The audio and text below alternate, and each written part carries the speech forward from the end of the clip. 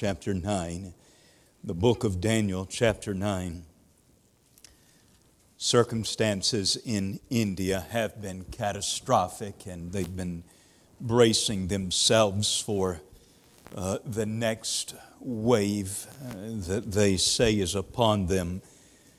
And in the pandemic, I could describe in very graphic terms the crisis, but suffice it to say that so many have died, even many that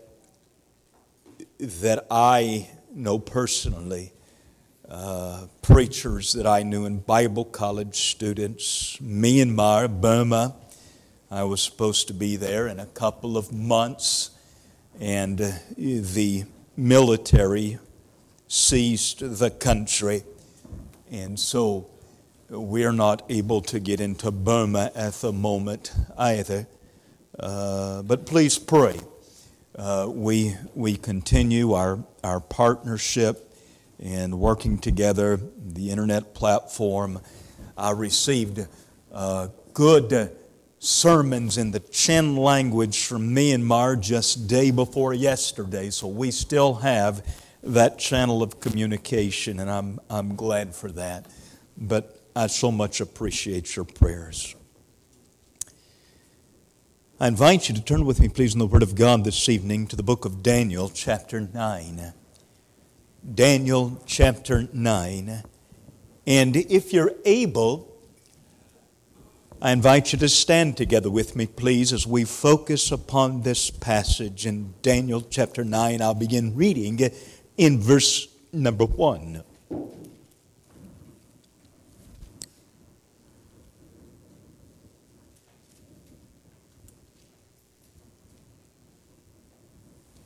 In the first year of Darius, the son of Ahasuerus, of the seed of the Medes, which was made king over the realm of the Chaldeans, in the first year of his reign, I, Daniel, understood by books the number of years whereof the word of the Lord came to Jeremiah the prophet, that he would accomplish 70 years in the desolations of Jerusalem. And I set my face unto the Lord God to seek by prayer and supplications with fasting and sackcloth and ashes.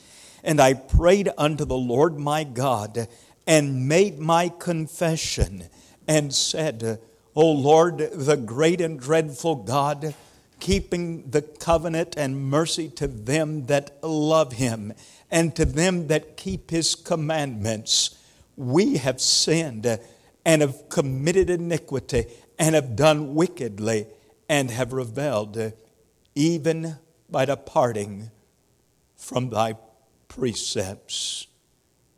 He continues throughout the passage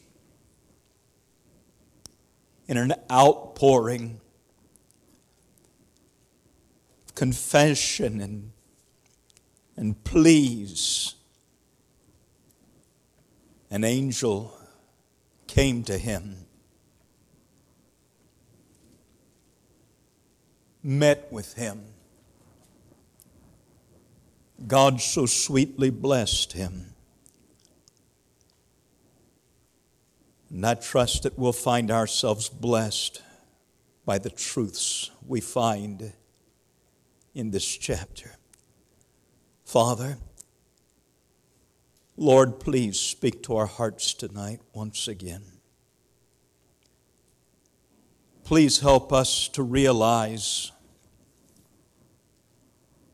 the hour in which we find ourselves, and that day, that moment that might so soon be upon us. For it's in Christ's name we pray. Amen. Thank you, and you may be seated. Daniel, as a young man, found himself a captive of the Babylonian Empire. The Lord had given to him incredible visions that not only manifest the character and nature of the Babylonian Empire, but in that great image which Nebuchadnezzar beheld, Daniel looked upon one empire after the other. Other visions followed. I think of Babylon, who was manifest as being the lion, and now the Medes and the Persians. The bear rises with a roar. And I tell you simply, things were happening very quickly. They were happening fast. Darius has now ascended the throne, the son of Ahasuerus. Daniel remembered that the prophecy of God's dealing with Israel addressed 70 years of desolation, of captivity. It was the Babylonian captivity, and now the Medes and the Persians had risen to power. Obviously, the moment was at hand. And Daniel thinks to himself, things are happening fast. We're not going to be here much longer. And he starts looking through the books, crying out to God. An angel visits with him. And though Daniel at the first is focusing upon the 70 years of desolation, before the conversation is over, the angel is telling him about the 70 weeks of prophecy. Those 70 weeks, each week being 7 years, 69 weeks.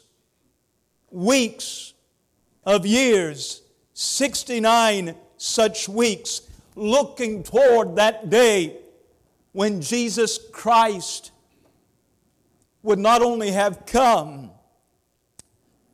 but as we read in the prophecy here, that He would be cut off for His people, for all people, that He'd be given as a sacrifice. There remaining that 70th week. We find ourselves between the 69th week and the 70th week, that 70th week being those 7 years of tribulation that will one day, I believe, soon follow. I'm glad we're leaving before it begins. Somebody told me they were quite convinced that the church was going to spend some time here on earth during part of the tribulation. I simply answered him by saying, I'll send you a postcard. I understand that Daniel, in his expectancy, he's thinking upon the years of captivity that are coming to the end, but before the conversation is over, the angel has directed his attention not merely to the 70 years of desolation, but to the 70 weeks of prophecy. May I say to you that as Daniel in his day thought to himself, things are happening fast. May I say to you in our day, things are happening fast. They're happening fast. It used to be years ago that we saw hints that were reminders. Now we see headlines day after day after day. It used to be that the preacher stepped to the pulpit and he told the people of what was befalling us, and now we walk into the auditorium and one believer after another will oftentimes approach us and say, did you hear? Did you hear? I just saw. This is happening. Did you know? I tell you, things are happening fast.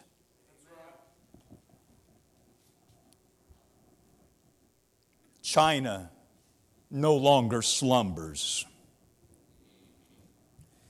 She has seized one island after another, and even made islands where there were no islands. She is threatening to take Taiwan and to nuke Japan. There's a stirring among the kings of the East. Things are happening fast. We're being reminded how quickly economies can collapse.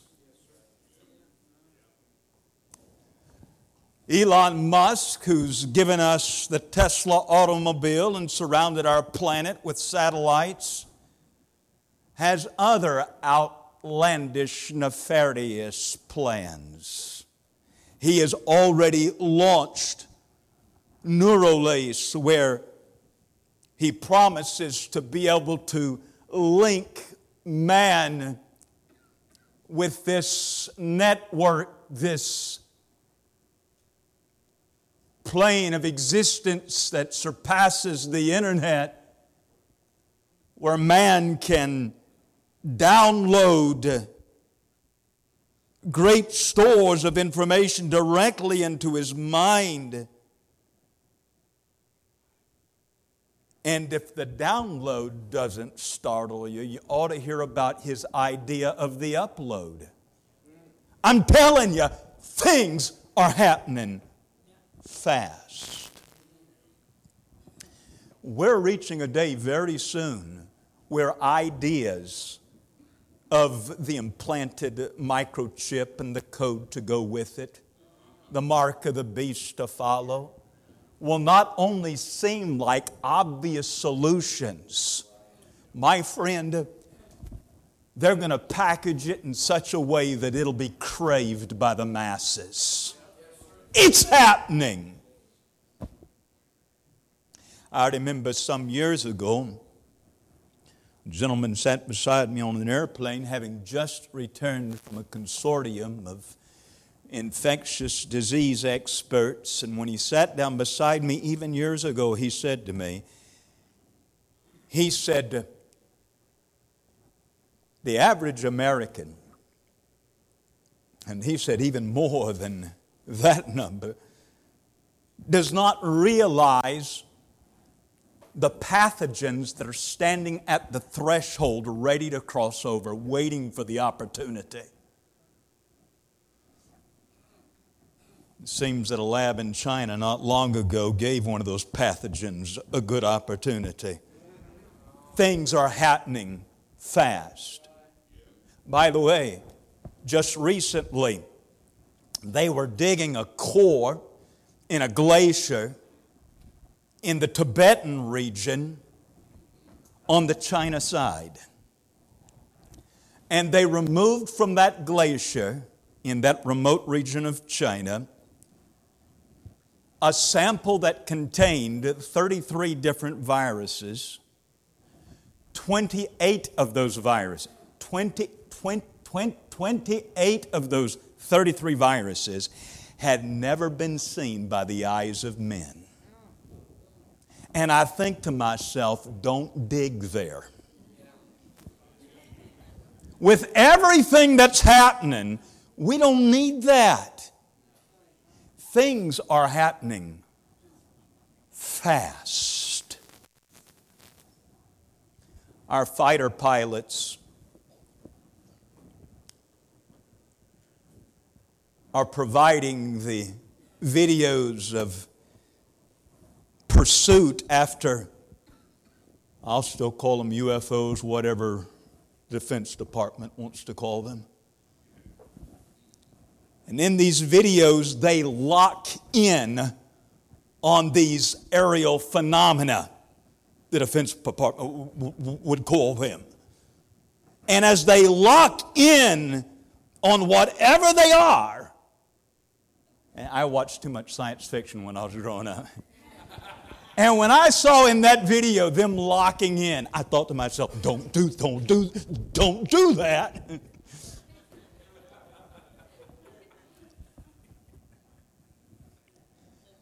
You say, could they be drones? A few of them. But you need to understand, it's interesting that some years ago, the government tried to convince us there's no secret investigation of UFOs. It's not happening. And of course, we found out later, yes, it was. But now, to reassure the population, they're telling us, to reassure us, yes, we've got an investigation that we're looking into these things. These craft that are described by the experts of having no sign of exhaust, no wings, no means of propulsion, defying laws of physics. Not only traveling at such incredible speeds, but literally traversing from sky to water and to sky again, as though the medium in which they traveled made no effect on the craft. They don't seem to abide by any laws of physics.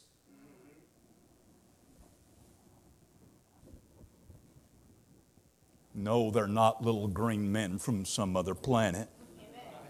But I'll tell you this, every year there are movie producers that receive their awards for their accomplishments, and one of the categories is special effects. My friend, nobody can do special effects like the devil can do special effects. You say, preacher, what is it? I'll tell you what it is. It's the devil getting his excuse ready for the rapture. It's going to take an out-of-this-world explanation to explain what happened. That's what I think. By the way, you may not think that Jesus is coming again soon, but the devil does. In Daniel's day, he thinks to himself, we're not going to be here much longer. The 70 years of captivity have almost come to their end. But before the conversation is over, the angel's talking about the 70 weeks of prophecy. And I tell you, dear friend, I have this feeling that is somewhat akin to his own. We're not going to be here much longer. And as I search the books, not only the book of Daniel, but one book after another in the New Testament, to the book of Revelation, my heart is stirred. Marvelous message we bring, glorious carol we sing, wonderful word of the King. Jesus is coming again. Amen. Would you notice first, confession. Daniel, gripped by the realization that the days are quickly speeding by, understanding that he wasn't going to be there much longer. I hear how he prays, and he says in verse 5, we have sinned and have committed iniquity and have done wickedly. I remind you again that he doesn't merely say they have sinned. He said we have sinned. Verse 20, whilst I was speaking and praying and confessing my sin and the sin of my people Israel. My sin as well as their sin. My friend, there was a day when the godliest of men in Babylon was a very young man who in his youth he purposed in his heart that he would not defile himself. And now as the years have sped by and he realizes we're about to leave, He's confessing his sin. Not that you would have any desire to listen to the confessions of another. There are some carnal Christians that would perhaps think to themselves, Brother Gilmore walked so close to the Lord, to hear his confessions would be rather boring. I'd much rather hear William Jeffcoat make his confessions. You know, you think to yourself, what confessions does a man who walks close to the Lord? John Wesley had hoped that John Fletcher would be the man who would take the mantle after him. John Wesley said of John Fletcher, he said, there is not a more holy man alive. And no doubt he would have been the one who followed if he hadn't died first. They say of John Fletcher that he could at times be heard crying in the night because of his sins, weeping aloud in the presence of God, on his face. What terrible sins were they? He was troubled by his temper. I know many in our day who boast of their temper. They speak of it as if it were some virtue. My friend, there was a day when godly men wept over those things that we consider so trivial. I remember when I pastored that little church in Hampton, South Carolina, how that there was one sister who would make her way down the aisle, invitation after invitation after invitation. She'd fall there on the altar and she would weep. Her tears would wet the altar. We would have to extend the invitation again and again and again. And you'd think to yourself, wonderful to see such great sinners responding to the invitation. My friend, she was one of the godliest saints in the church. I say to you that the godlier among us are quick to feel the prick of conviction and the weight of sin. And how much the more as we see that day approaching. I'm not a date setter, but the Bible tells me I can see the day approaching. And he that hath this hope within himself purifieth himself, even as he is pure. Daniel, he makes confession, not just for their, but for our sin, he prays. In that same church in South Carolina, Brother Gilmore, you folks you visited years and years and years ago, there was one man in the church that when I was preaching, if he thought I said something you needed to hear, he'd turn around where he sat and look straight back at you. That's pretty obvious, you know.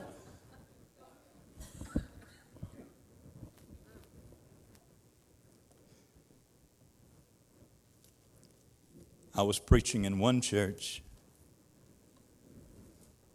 and I told the people, I said, instead of thinking that what was just said was something good for another to hear, why don't you just go ahead and confess and say, that was for me. The next night, somebody cried out from the audience in the middle of the message, that was for me. And then another cried out from the other side and said, that was for me. It was not exactly my intent, but it was refreshing. Daniel cries out.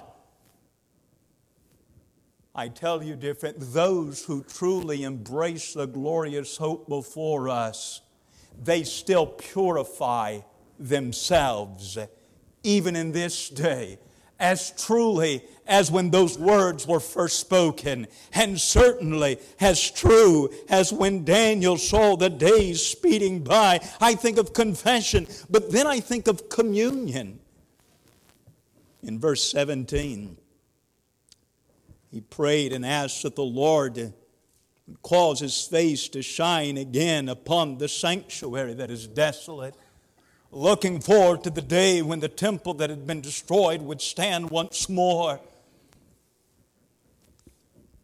We could speak to Daniel and tell him of how the Lord has made the hearts of men to be His temple. In verse 21, he said it was at the time of the evening oblation that the angel came to him, this one named Gabriel. We could say to Daniel,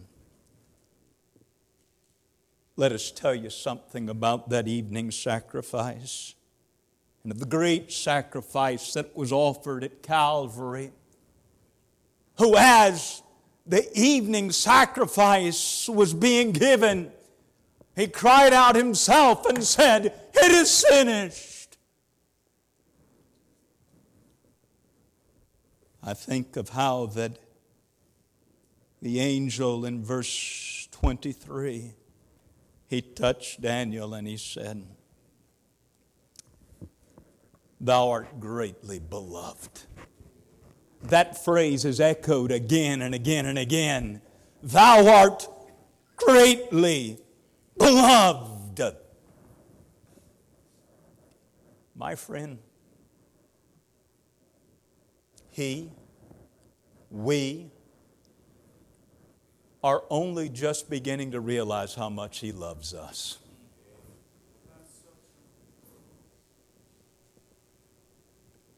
He calls His church the bride. And soon He's coming for us.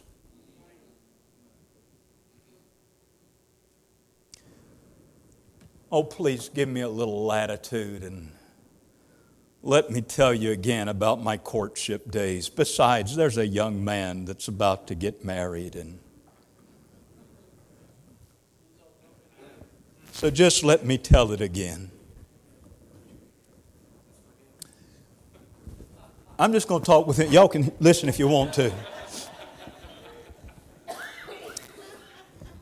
Our first official date took my wife to this really snazzy Mexican restaurant. If I knew how much she liked Mexican food and that Taco Bell would have done, I could have gotten by a whole lot cheaper. Walking into the restaurant, we passed this rascal of a fella that was always up to mischief. He had a mocking grin on his face. It was only after I went back out and approached the car, my date and I, and being in Bible college, our chaperone standing close by. That rascal had written all over my car, just married. Oh, no. First official date. It was a hatchback car. He even wrote the word chaperone and the arrow pointing to where she sat in the car. I thought to myself, I'll never survive this. Drove to the gas station. Went inside to get some towels and water. And as I'm dashing, I passed this elderly lady who's pumping gas into her car.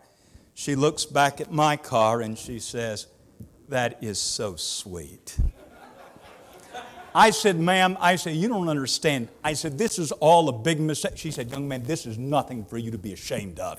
I said, never mind. I cleaned the car as best I could, went back to the Bible college. Days of sweet wooing followed. And then I had the perfect plan.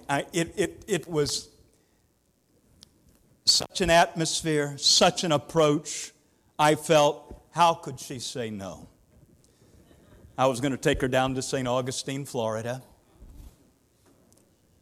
And we were going to stroll that golden strand while the waves gently washed upon our bare feet. And the breeze played in the hair of my beloved. And the seagulls serenaded her overhead. And our chaperone followed us closely behind. And I was going to ask her, and I thought to myself, there's no way she'll be able to say no. It was the night before that big day, the night before. We're sitting outside the main administration building of the college, there on the curb we are sitting. Sitting there on the curb,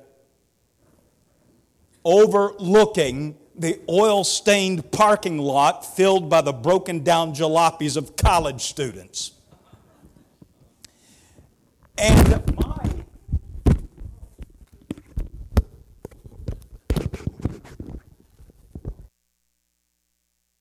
my bride-to-be, now my wife of many wonderful years, that night, day before the big day, she looked at me and she said, "You said you had something to talk with me about tomorrow." I said, "Yes, I do." I said, "Tomorrow." She said, "Where I'm from, you don't wait until tomorrow to talk about important things." I said, "It needs to wait until tomorrow." And she said to me, "If it's that important, I said, "All right." I said, sitting there on the curb, overlooking the oil-stained parking lot filled with broken-down jalopies of college students, I looked at her and I said, "Will you marry me?" She wasn't expecting that.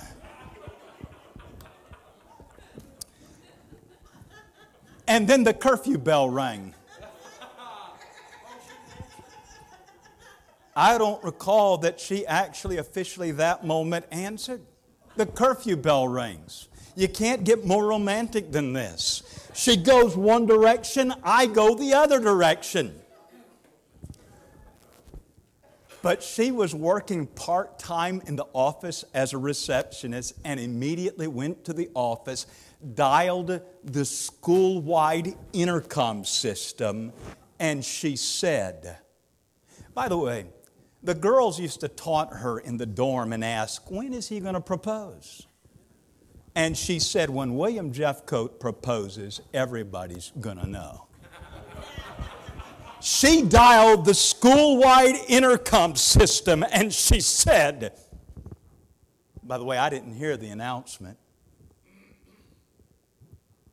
I was walking to the other end of the campus and I passed these smarty college students, these guys who looked at me and said, "Congratulations." I thought, well, wait. She went that way and I went that way, and there is no way that I found out later. She dialed the school-wide intercom system and she said, "William Jeffcoat has just proposed to Samantha Robinette and she most gladly accepts."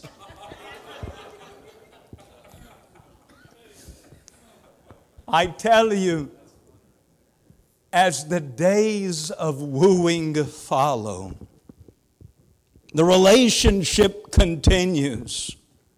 The wedding day is at hand. I'll tell you this, my friend, our love ought only grow. By the way, when John saw the New Jerusalem coming down from God out of heaven, the angel said to him, "Come and I will show you the bride, the Lamb's wife."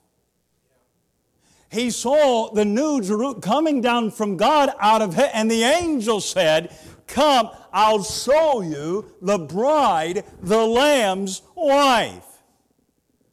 My friend, it stirs my soul to even contemplate the thought that is so far beyond my grasp. He will be heaven to me.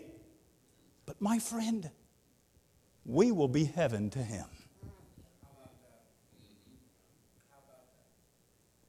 We are only just beginning to realize how much he loves us. And all the more ought we find ourselves, all the more, loving him. Soon the groom will come for his bride, and things are happening fast. I notice confession and communion. I notice consecration. Consecration. What we will do, we must do now. It was Fanny Crosby who wrote, "Consecrate me now to thy service, Lord, by the power of grace divine.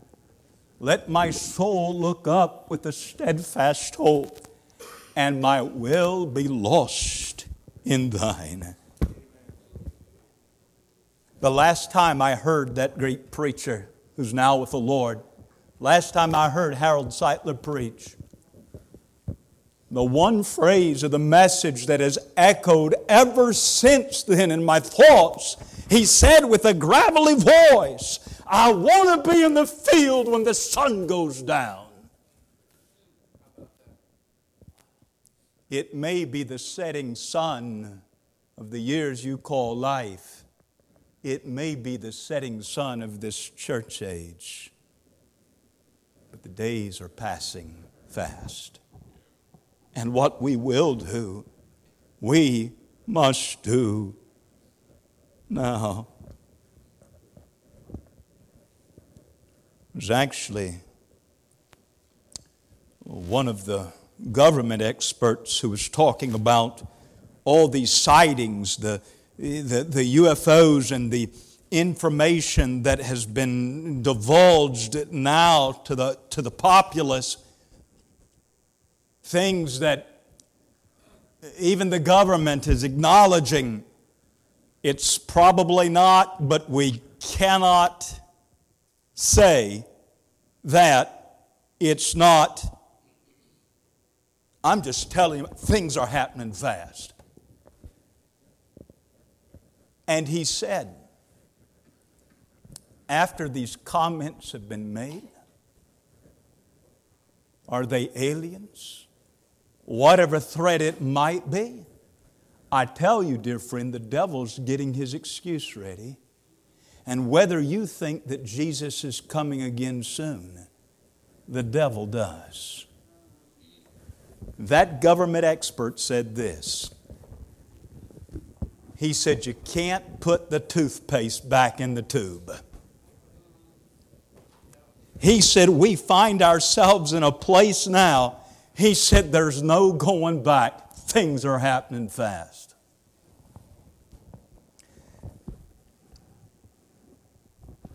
These words were spoken to Daniel in chapter 12 and verse number 3.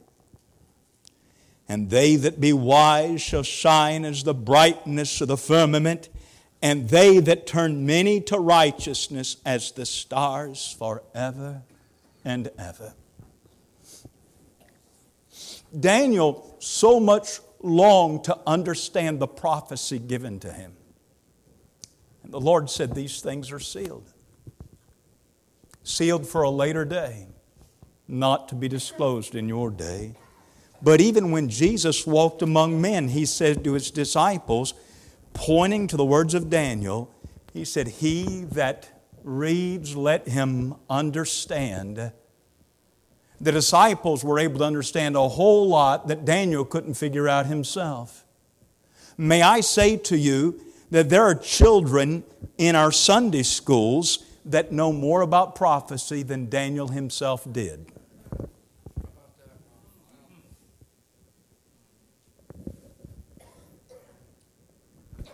Daniel, realizing that the days had quickly sped by, and soon they were going to be leaving.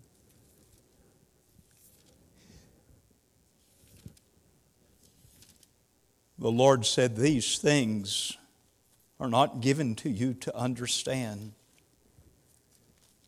but this know. They that turn many to righteousness shall shine for the star, like the stars forever and ever. The Lord said that to him before Jesus ever said to His disciples, follow me and I'll make you to become fishers of men. The Lord said that to him through the voice of the angel before the Great Commission was ever given to the church. Before those wonderful verses were entrusted to us that we affectionately call the Romans Road, that so clearly shows a person how to come to Christ, realizing their need and the price that Jesus paid. Even in Daniel's day, the Lord said, be concerned about this. They that turn many to righteousness shall shine as the stars forever and ever. I look forward to that day when we hear Him say, well done. That day when we receive the crowns to cast at His feet. But after that moment is past, the Bible says, they that turn many to righteousness shall shine as the stars forever and ever. Daniel, seeing the days pass so quickly, seeing the events fall one upon the other, he thinks of the Babylonian captivity, another kingdom's in power. The days have gone by, and the conversation doesn't come to its conclusion. But what the angel is speaking about, the 70 weeks of prophecy, that prophetic calendar entrusted to us. And what Daniel could not understand, we are seeing more and more clearly. My friend, if there was such a stirring in his heart, how much more ought there be a stirring in our heart to realize that what we will do, we must do now. Do you really believe He's coming soon?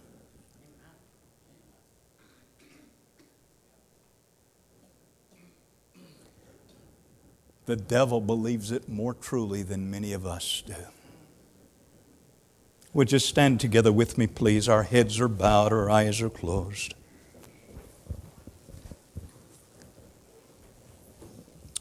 In just a moment, the pianist will begin to play softly.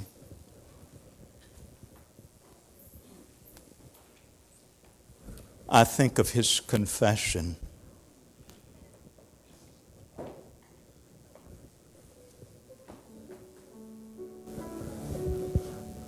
Things were happening so quickly.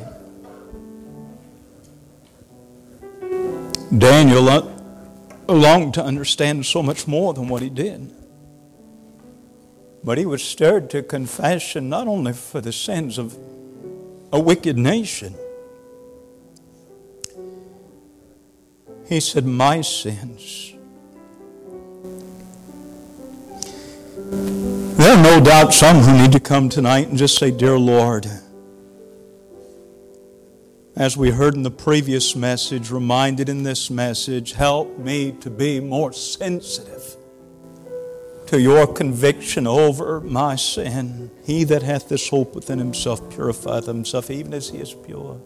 I think of communion. We're only just beginning to realize how much He loves us. Oh, that we might be among those who love the promise of His coming, who love the one who is coming.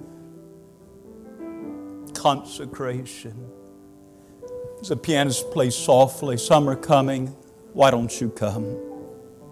Why don't you come? That's it.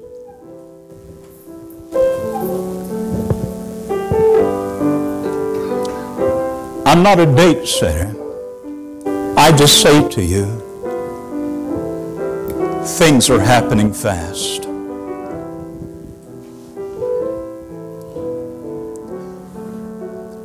What if He comes tomorrow? What if He waits 100 years? Confession, communion, consecration. Things are happening fast.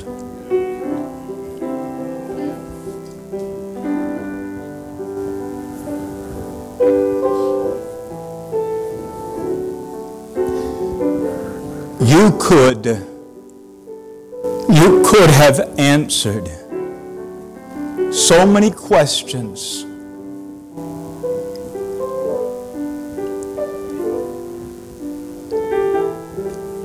that teased the heart of Daniel.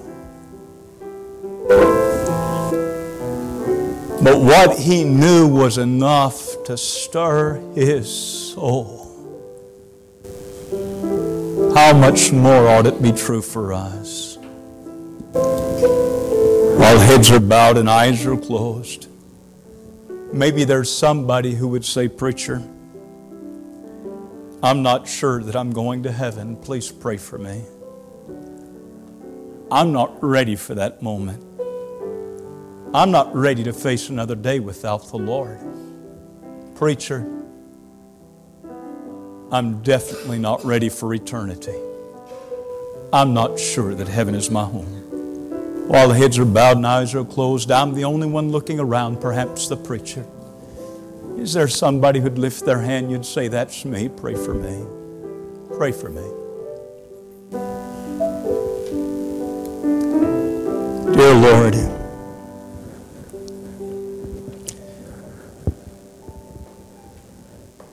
as Daniel found himself watching the days speed by so quickly, the empires of men changing before his eyes, realizing that in regards to the Babylonian captivity, they weren't going to be there much longer. But thinking of how the angel takes the truth to a higher plane, truth that captivates our attention, as we think of that prophetic calendar and where we find ourselves, we say as Daniel did, things are happening fast. Not going to be here much longer. Oh Lord,